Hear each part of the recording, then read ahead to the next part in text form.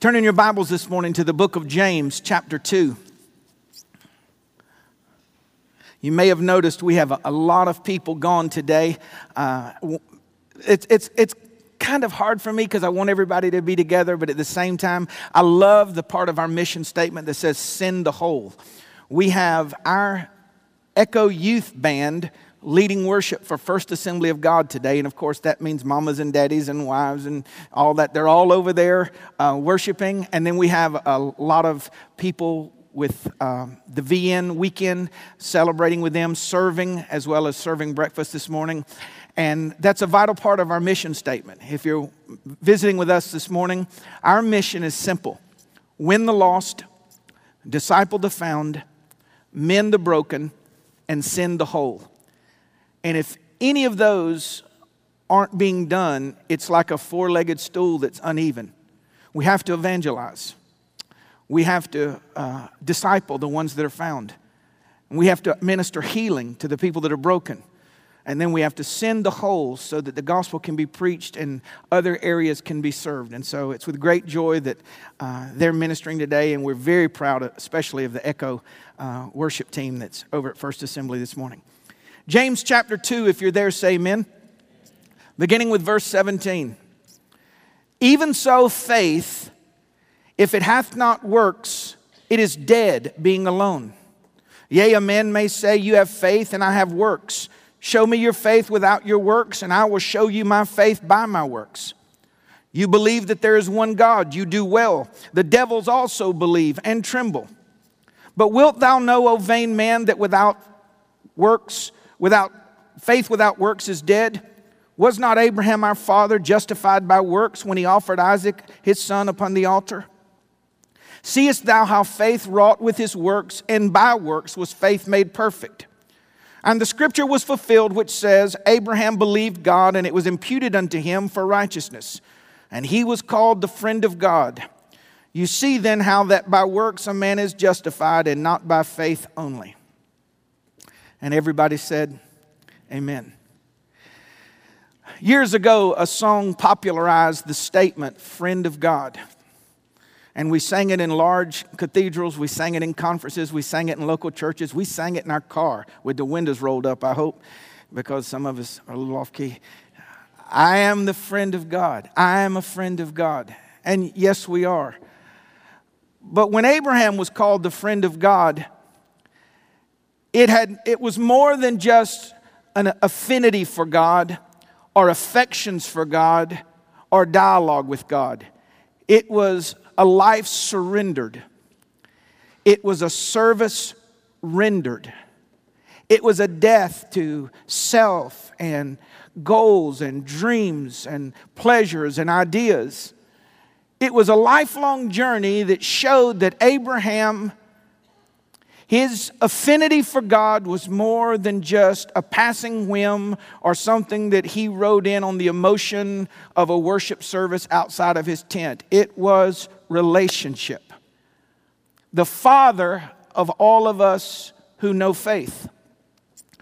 There were some parts of his life, of course, you take the gamut of his life in Genesis, and there's no way to reduce it down to a list, but I want to glean just a few things this morning from his life and show you that they're in your life as well. Abraham's life is a model of the journey of the believer. And the things that God asked of Abraham, he asked from you. The thing that God required from Abraham, he requires from you. And the pathway to being a friend of God is repetitive yeses to God's request. It's altars where you don't know what the result's going to be. It's stepping out into the unknown, going to a land that God will tell you about later. There's a lot of hills and a lot of valleys. But everyone in this room has the exact same opportunity to be God's friend. And some fall short because somewhere in their history there's a no. And Christians stop growing, and Christians thwart God's best for them at the last place they told God no. I want to speak to you this morning for just a few moments on the subject of the journey of the believer. And as I pray, would you pray for me this morning? Lord, I just humble myself before you, and I thank you for this rich opportunity that's mine to preach your word. The grass withereth and the flower falleth away, but the word of the Lord abideth forever. I pray, O Lord, that you would anoint me this morning to speak clearly and directly and with a strong sense of your presence. I confess in front of these people that I have no capacity to help anybody outside of your anointing.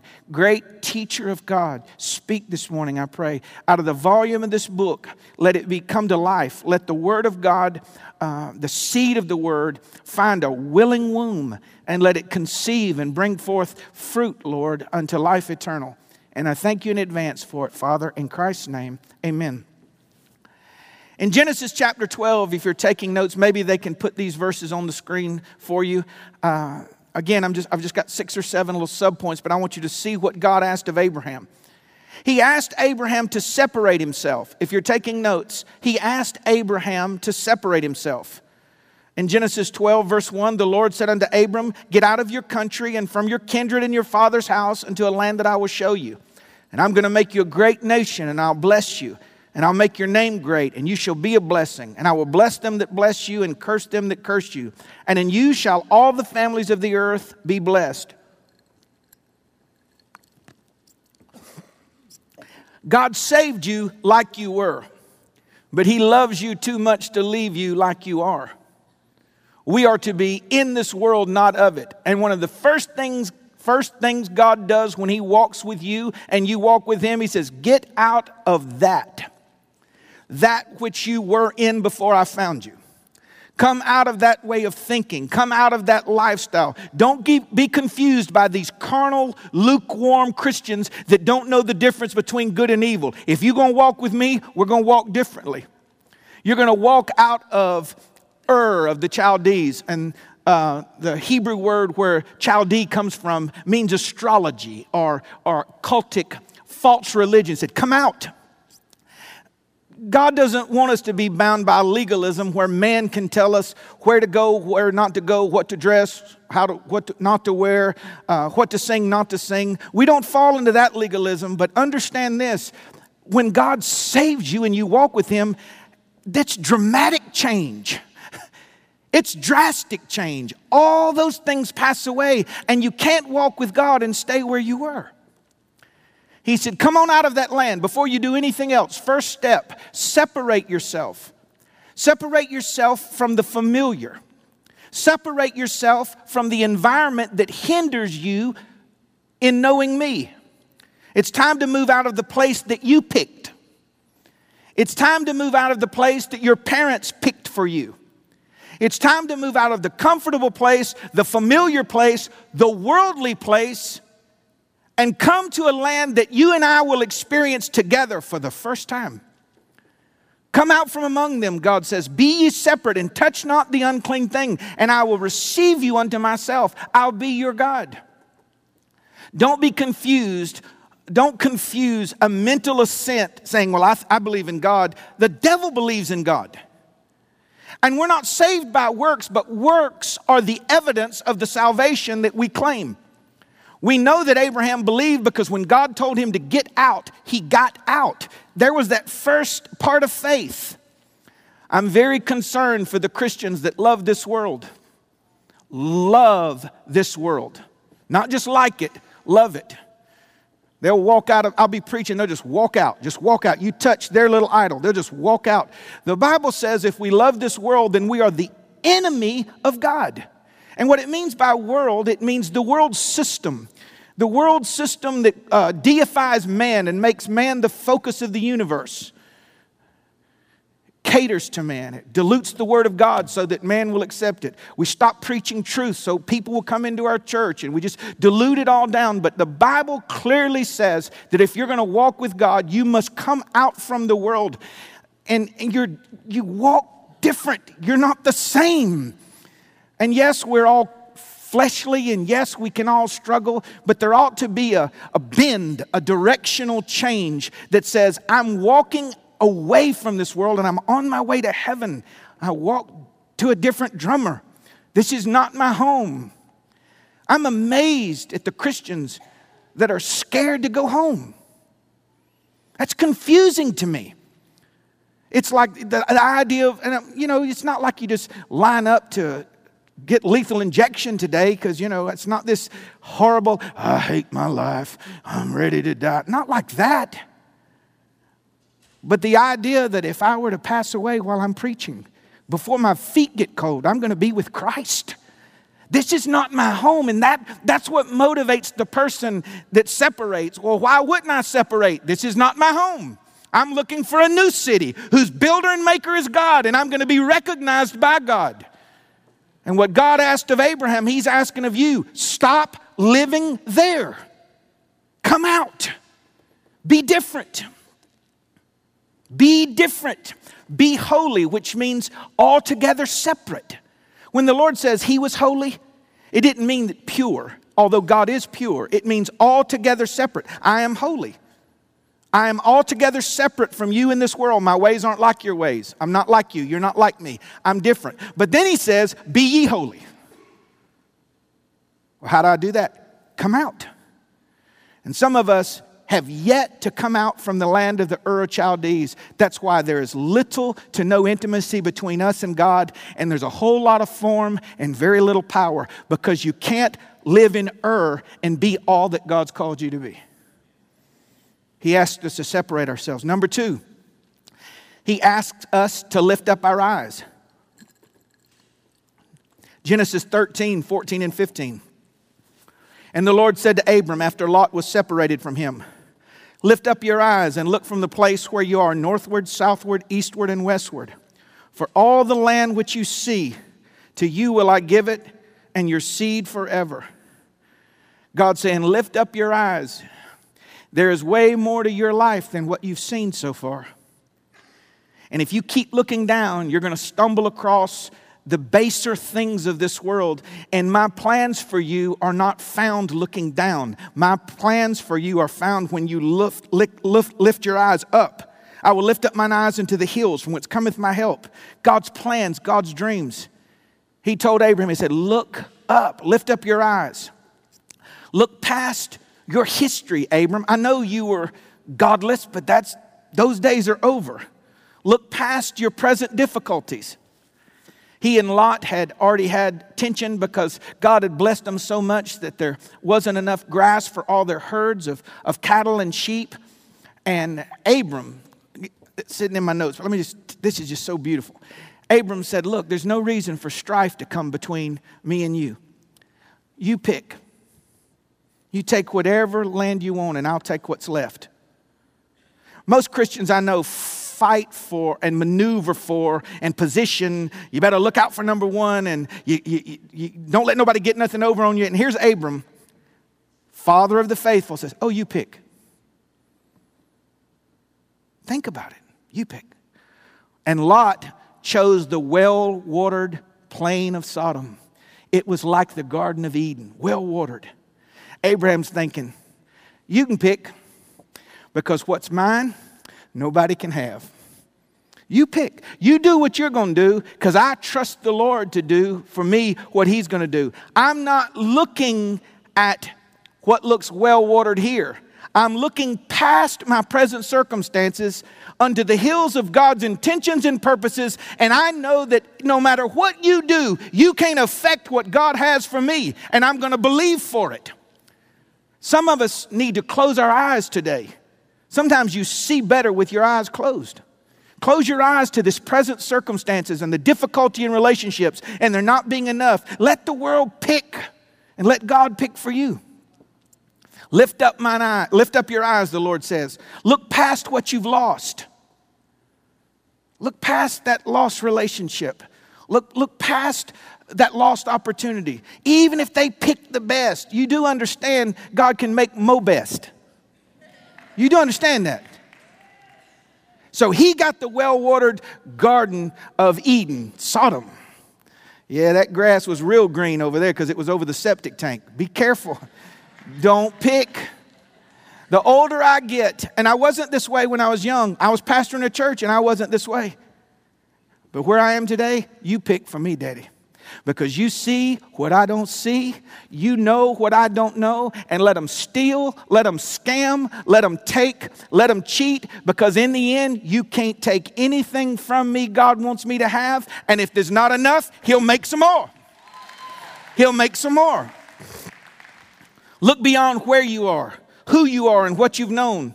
Look with new eyes, Abram. Look with faith-filled eyes. Look with eyes that have an eternal perspective. Listen to this.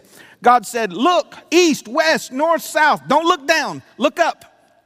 And everything you see. Now, he didn't walk into a land and claim it. When he was there, God showed it to him and said, I'm going to give it to you and your seed forever. We just went from a temporal blessing to an eternal blessing. Lot got Sodom and Gomorrah. That was a great deal. For just a few years. And see, God's telling you, if you'll lift up your gaze, you'll stop fighting for the bubble wrap of this world and open the gift that God has for you that's forever and forever and forever. Eternal treasures are for you and your seed forever. The heritage I leave my baby girls are forever and forever. I cannot control the economic society that I'm in. I can't control. I can work hard. I can't control that. I can't pick the city. I can't pick the area. But I can choose eternal treasures.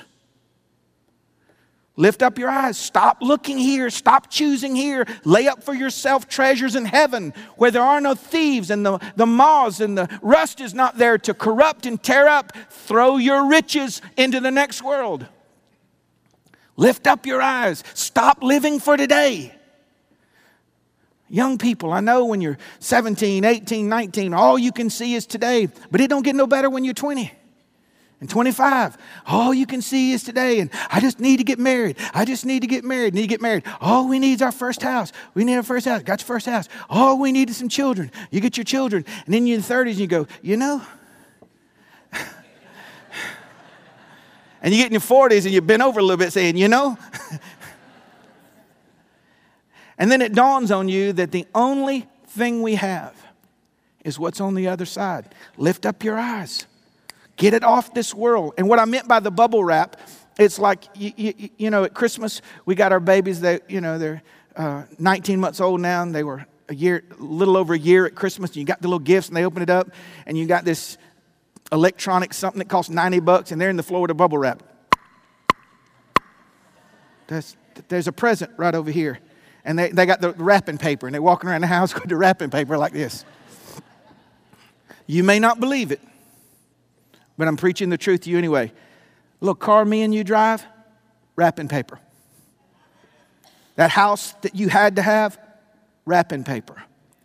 Even earthly relationships, bubble wrap and wrapping paper. Only eternal treasures are eternal treasures.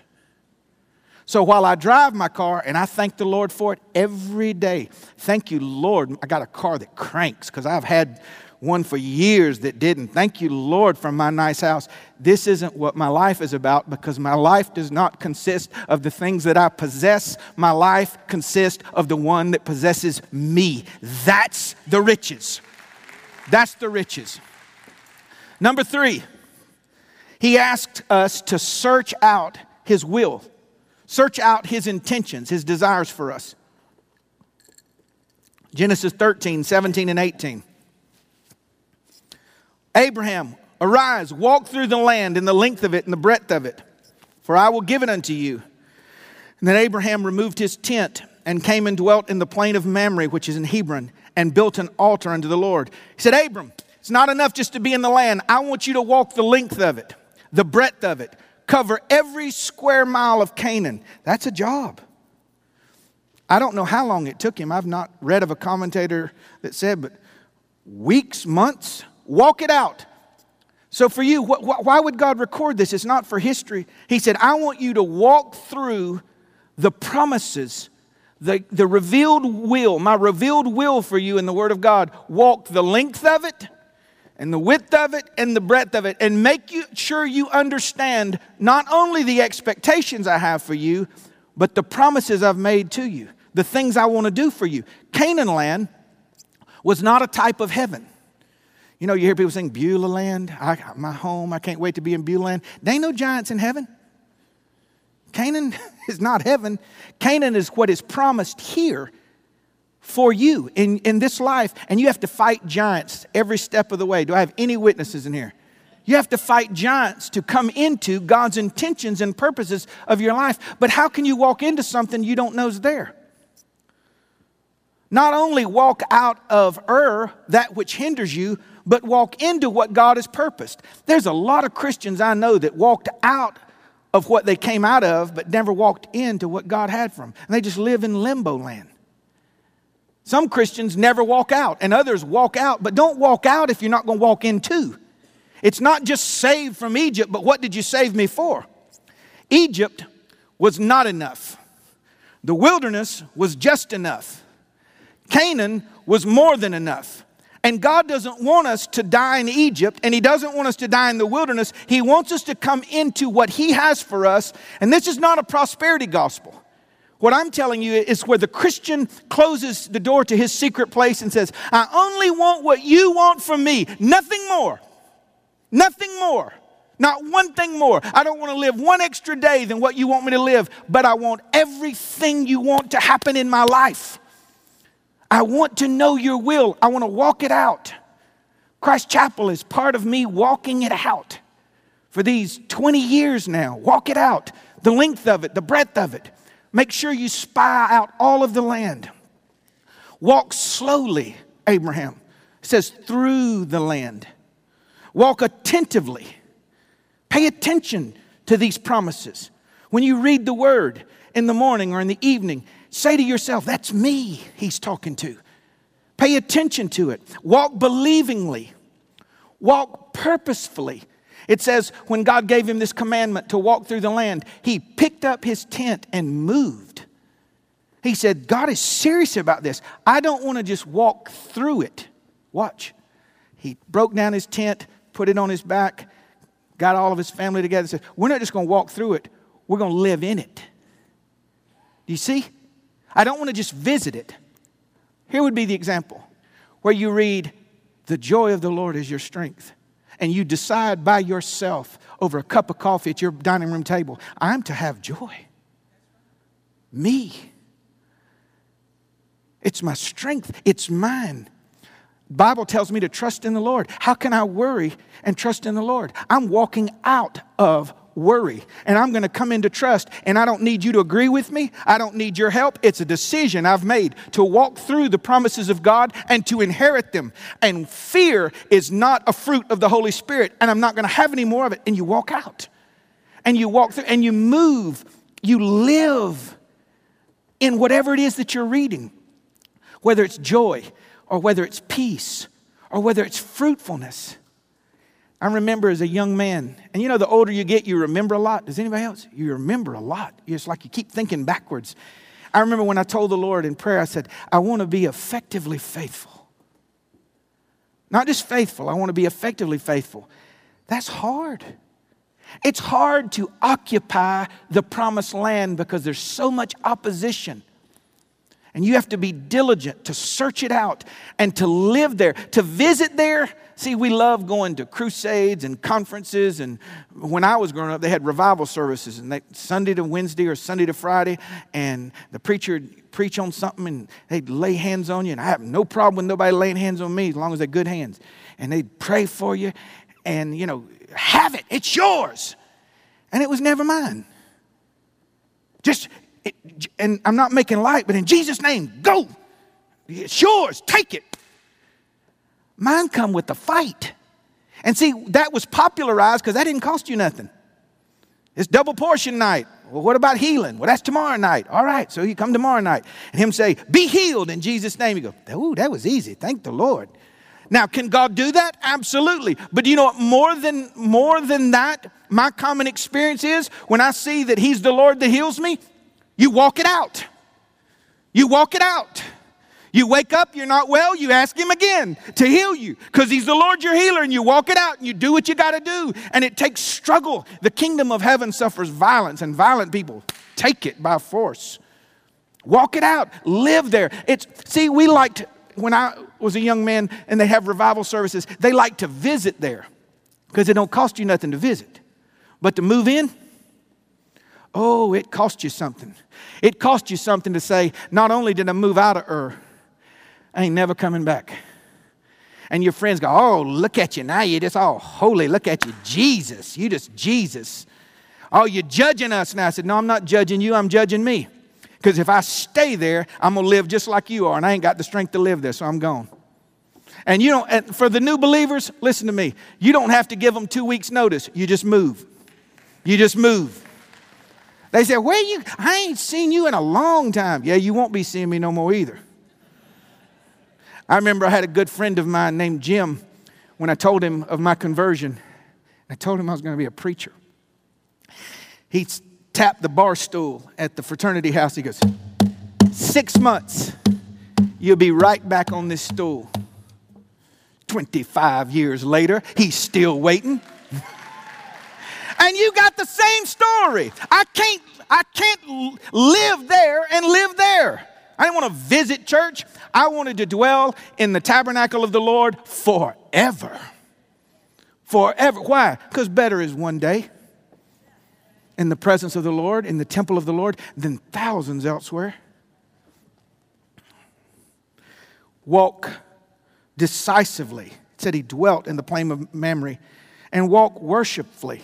He built an altar of the Lord. He built an altar unto the Lord. Listen carefully to what your pastor's telling you, especially my new believers. You cannot worship fully in and you cannot worship fully in limbo. You can worship, but not fully. There's something about residence. Well, I don't have a church home. I just kind of, where the Lord takes me. I just kind of, it's like the boy in high school saying, I don't really have someone. I just date them all. I just date them all. You come to my house, I'm going to beat you halfway up the street. It's wonderful to worship in all different types of churches and to go celebrate our friends. But we have homes where we're committed to a spouse. We have church homes where we're committed to a local body of believers. And it stems from a decision that says, I'm not going to visit. I'm going to live. Do you know we're sharing our lives together? Do you know that we're sharing our lives together? When the deal's done, and if I go home before you, I hope that you realize that the gift to this house was not preaching or teaching, is that we shared our lives together. We live together. We raise our babies here. We worship here. We serve here. And Abram knew to worship, to build the altar fully. It couldn't be the traveling circus show. He said, this is where I'm going to worship the Lord. And I'm not saying that our church is the best church. I'm saying it's mine. And this is where I worship. And this is a small type of my heavenly home. Number 4, he asked us to believe. Genesis 17, verse 2.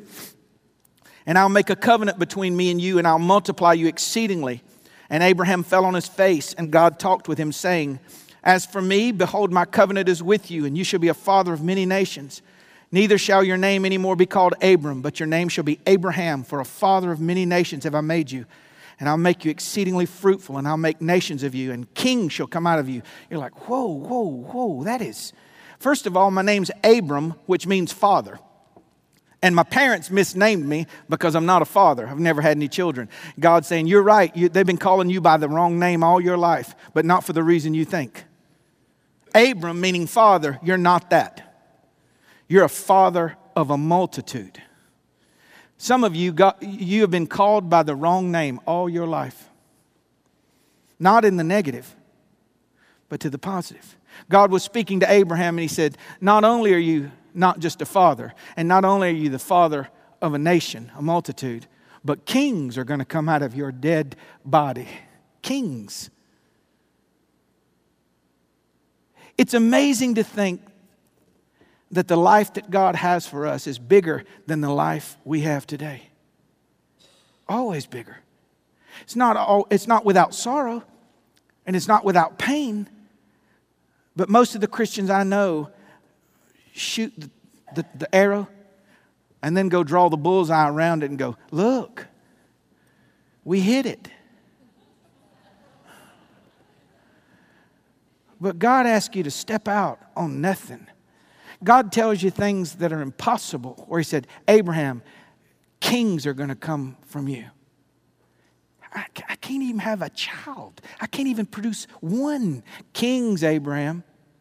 And see, to walk with God, he's asking you to come out. He's asking you to be separate.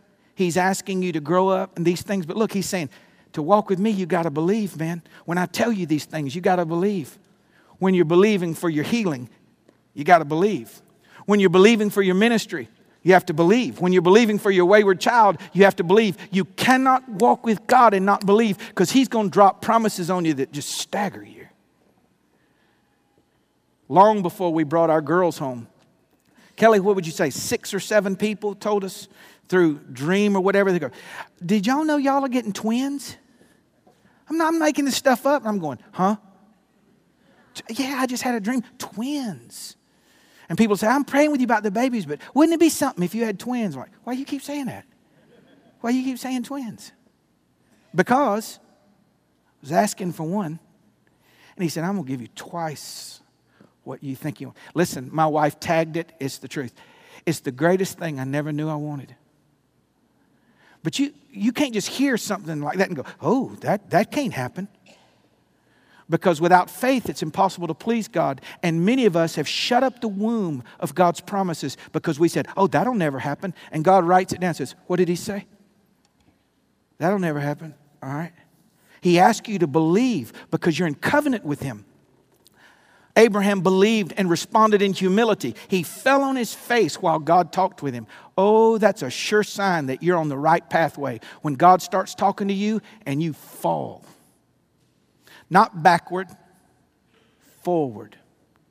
Humble yourself. When the Lord starts telling you, I'm going to do this thing for you. And you, could it be? And Abraham began to laugh. See, Sarah laughed at God.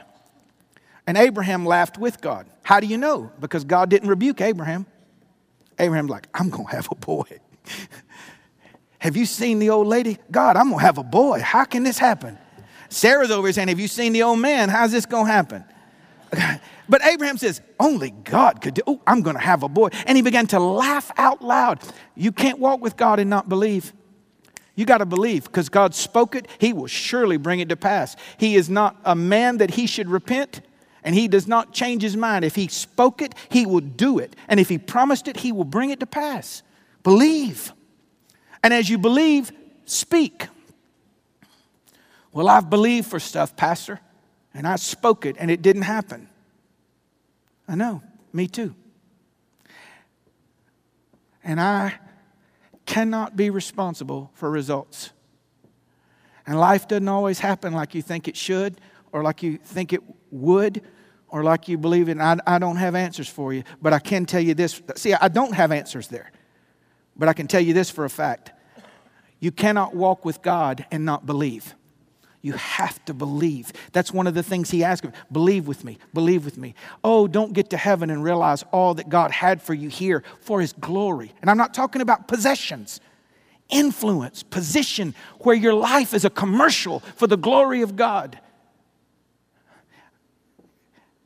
You can walk in your house and go up to a thing called a thermostat. Now we got them where you talk to them and everything and put your thumb up on it and all that. I don't have one of them. I got one you just do the little button. And it can be hot in that house. And I just me and Kelly will say, just bump it 1 degree. Why? What happens when you bump it 1 degree? Y'all are just staring at me. Doesn't yours come on? Like if it's 72 and you set on 72 and you go down 1 degree, what happens? And you can just feel it. I like the vents. I don't like them on the floor. My feet don't need it. My head needs it. I like it to come down on my head and part your hair. I like it to blow. Don't grief. Tell them we don't want ones that We want it to boom, like an attic fan pull on. And this is what I submit to you. If by the push of a button, just one button, and change the temperature in your home, what would happen in your life if you pushed the right button?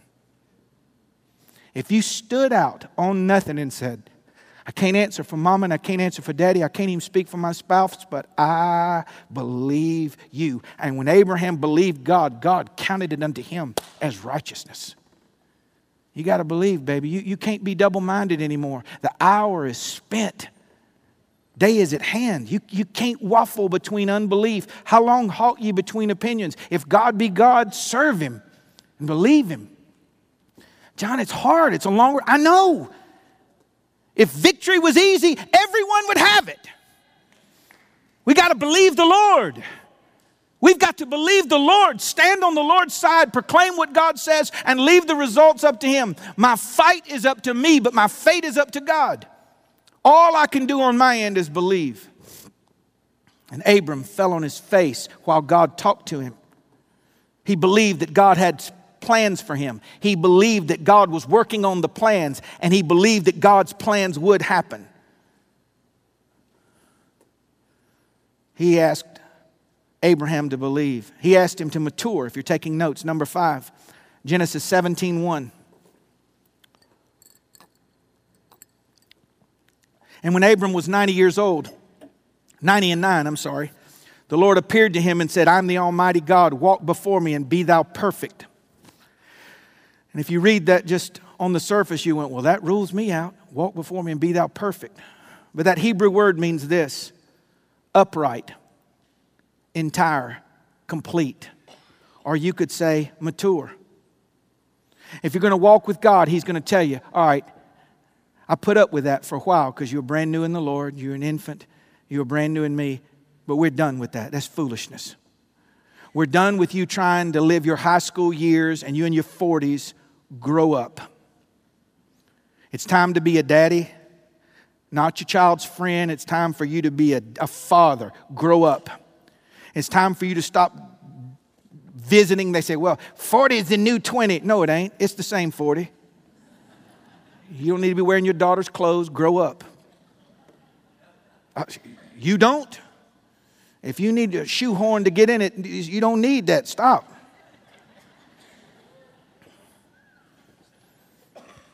Hey, do you ever look around and think we as Christians need to grow up? We need to put merit on the things that are meritorious. We need to grow up in our speech. We need to grow up in our attire. We need to grow up in our words. We need to grow up in our goals. We need to grow up in the way we do business. We need to mature. God said to Abram, if you're going to walk with me, you got to grow up.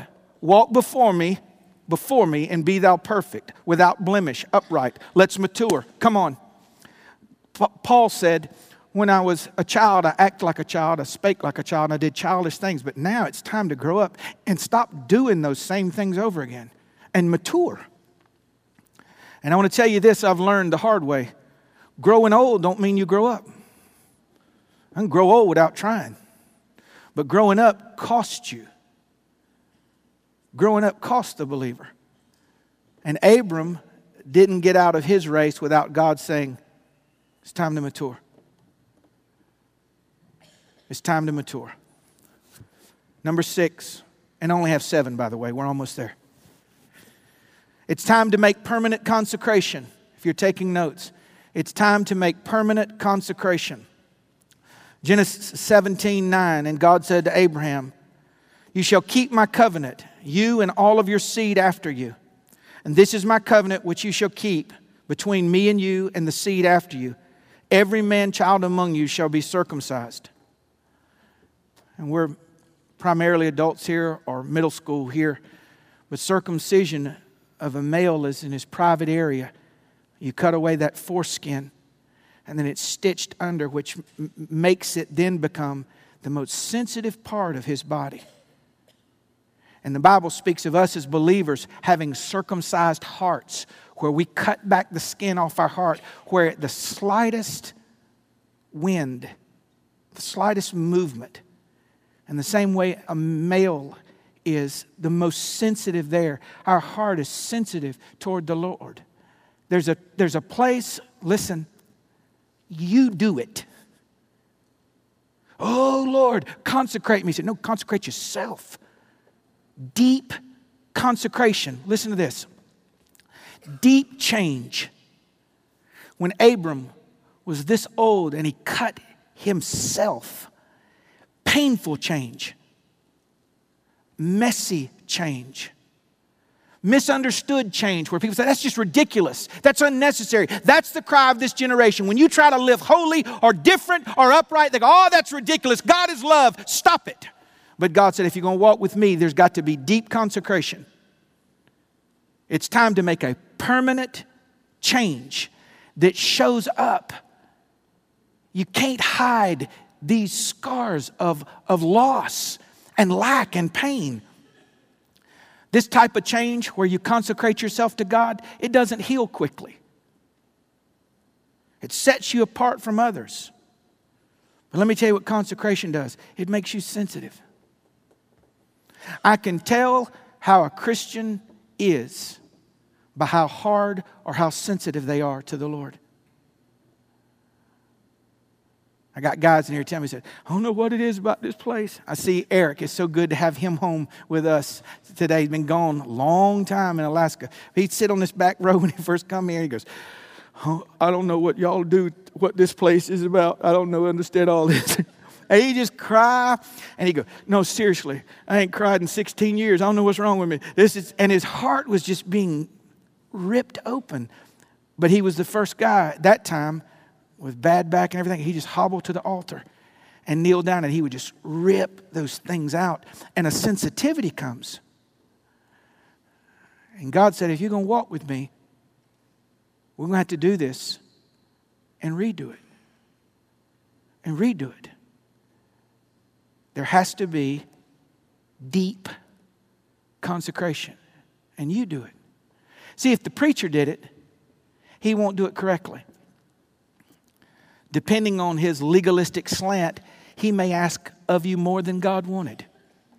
That's why you don't let other people consecrate you. You consecrate you unto God. You say, this is what I want to do for the Lord. This is what I want to give to the Lord. This is my sacrifice. This is my worship. This is my ministry unto you. And it's unto the Lord, and it's not tainted by the opinions of other people.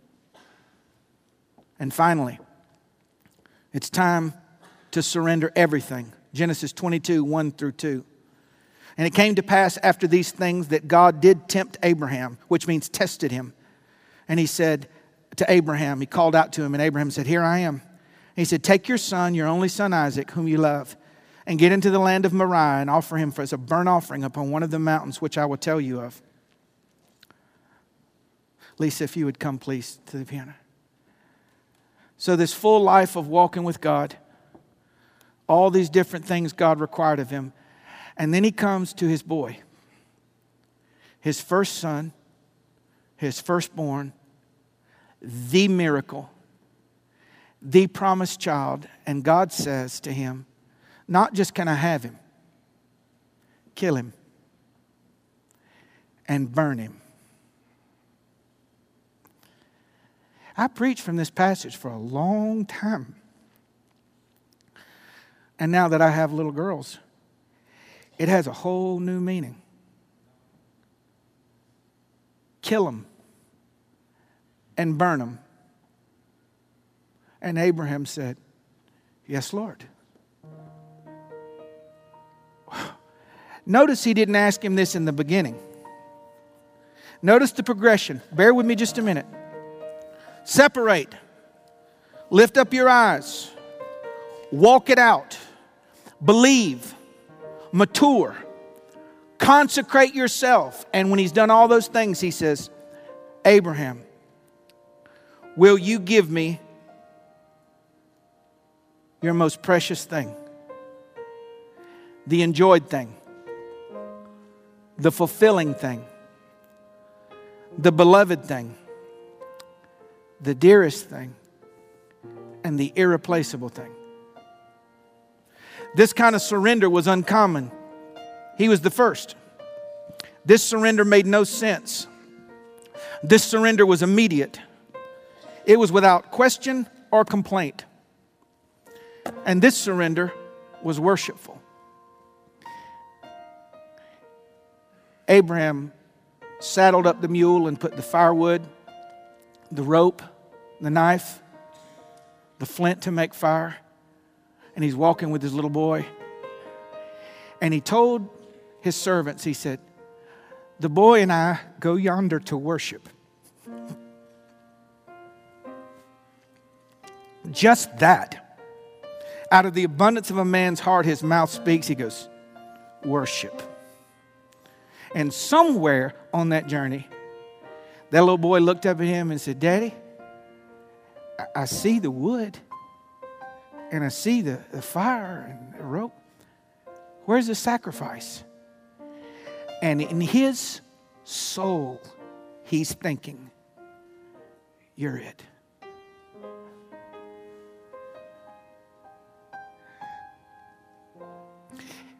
And the carnal side of him thinking, you're the animal. You're what's going to die. The spiritual side of him said, God will provide a sacrifice. See, he's growing up. Do you see now? He's seeing past. You see how it comes back? God said, lift up your eyes. Look past all of this. Look past what I'm asking you, because I'm not going to just take something from you to take something. I'm doing something, Abraham. I'm doing something. And he said, God will provide a sacrifice. And so they walk up. He ties his boy to this altar. Did his boy say anything? Probably. Do I got just a minute? Can I? Okay. If the Lord doesn't heal my back, I'm going to have back surgery. And the surgery does not bother me. I'm not worried about that. I'm not going to be able to pick up my little girls. Do you understand? That is it for me. When we had the bug, and Isabel goes, Daddy, and I just can't even pick her up. It's just, give me 6 hours, give me 4 hours. And I'm telling Kelly, is it time? Can I pick her up? She goes, yes. I'm like, oh, come here. So what if his little boy is tied up on there and he gives him that look like, Daddy, what do you do? I tell you what he did. He raised the knife and God spoke from heaven and said, no! And he looked and there was a ram caught in the thicket. And he untied his boy and he put the ram and he killed the ram. And God said, you wouldn't withhold anything from me. You are my friend. And in your journey with the Lord, we're all at different places, visiting different things. And I said all of that to tell you this. God is too loving to be unkind. But he's serious about this walk with him. He's not going to let us just put a ichthus on our car and skit on down the road. He's going to ask things of us. You're going to have to walk through some deep places. You're going to bury some things like Jacob buried Rachel on the way to Ephrata. This wife he worked 14 years for, on the way to fruitfulness, he buried her. He had to go on. You're going to lose some things. And it's not always going to be easy. But God doesn't take from you without giving. And he said, you are going to give me your son?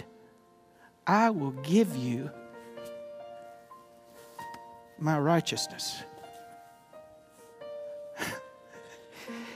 Imagine the skin of the Lord Jesus. And him saying, I clothe you with the skin of the Lord Jesus. That's who we are. And this journey we're on, this is serious. This isn't a figment of our imagination. We're not living up to a moral code. This is a walk with the Lord. And on the journey, he's going to ask some stuff of you. So what's he asking of you? The answer is either yes or no. And at every place we say no, we die. A part of us dies. And every place we say yes, no matter how difficult, what he has for us will transcend anything you thought he would take from you. Sometimes Isaac dies. But in the resurrection, everything you lost comes back. Would you bow your heads with me? Thank you. I don't know who I'm preaching to this morning. I don't know where you are in your journey.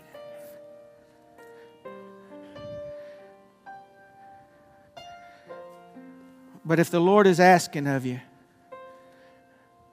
As your pastor, I just submit to you, it's time, man. It's time. With no one looking around, just an uplifted hand, which means I'm responding to the Word of God, and I'll work this out with the Lord in my prayer closet. He's asking me to separate myself. Just put your hand up and hold it for a few seconds. He's asking me to come separate. Okay? He's asking me to lift up my eyes past what I'm looking at and look higher. Look further. He's asking me to search out His intentions. I know they're there, but I've not been serious about walking through the land, the length, the breadth, the depth of it. I want to know what God has for me and search it out. He's asking me to believe, and I don't think I have the capacity to believe, but I need to believe anyway. And so I'm going to believe the Lord, even if the promise is staggering. He's asking me to mature. I've been childish long enough. Where are you? Just slip your hand up and put it back down. He's asking me to grow up. He's asking me to make permanent consecration. It's time to make a bloody change, a deep change that others may not understand. He's asking me for my irreplaceable thing. The hardest thing He could ask of me. God sees you.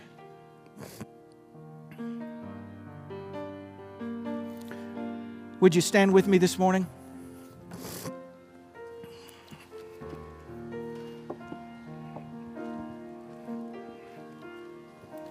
Let me read this to you and then I'll dismiss you this morning. And because Abraham believed, Abraham's works proved his faith. And because he answered yes to these questions that God gave him, God declared him righteous. And because he answered yes, he became God's friend. And see, you can't be God's friend without being God's follower. He became God's friend. And because he answered yes, God instituted a covenant with him, an eternal covenant. And because he answered yes and he believed, his life was filled with laughter. And because he answered yes, he became irrevocably blessed. Generation after generation after generation, till time ends, he is blessed and his seed after him. And because he answered yes, he and God walk together as friends. I speak over you a willingness and a desire to walk wholeheartedly with the Lord and before the Lord. And may all that God's promised you and all that He plans for you, may it come to pass. In the name of the Lord Jesus, I pray this. Amen. God bless you. See you tonight at 5 o'clock for prayer. God bless you.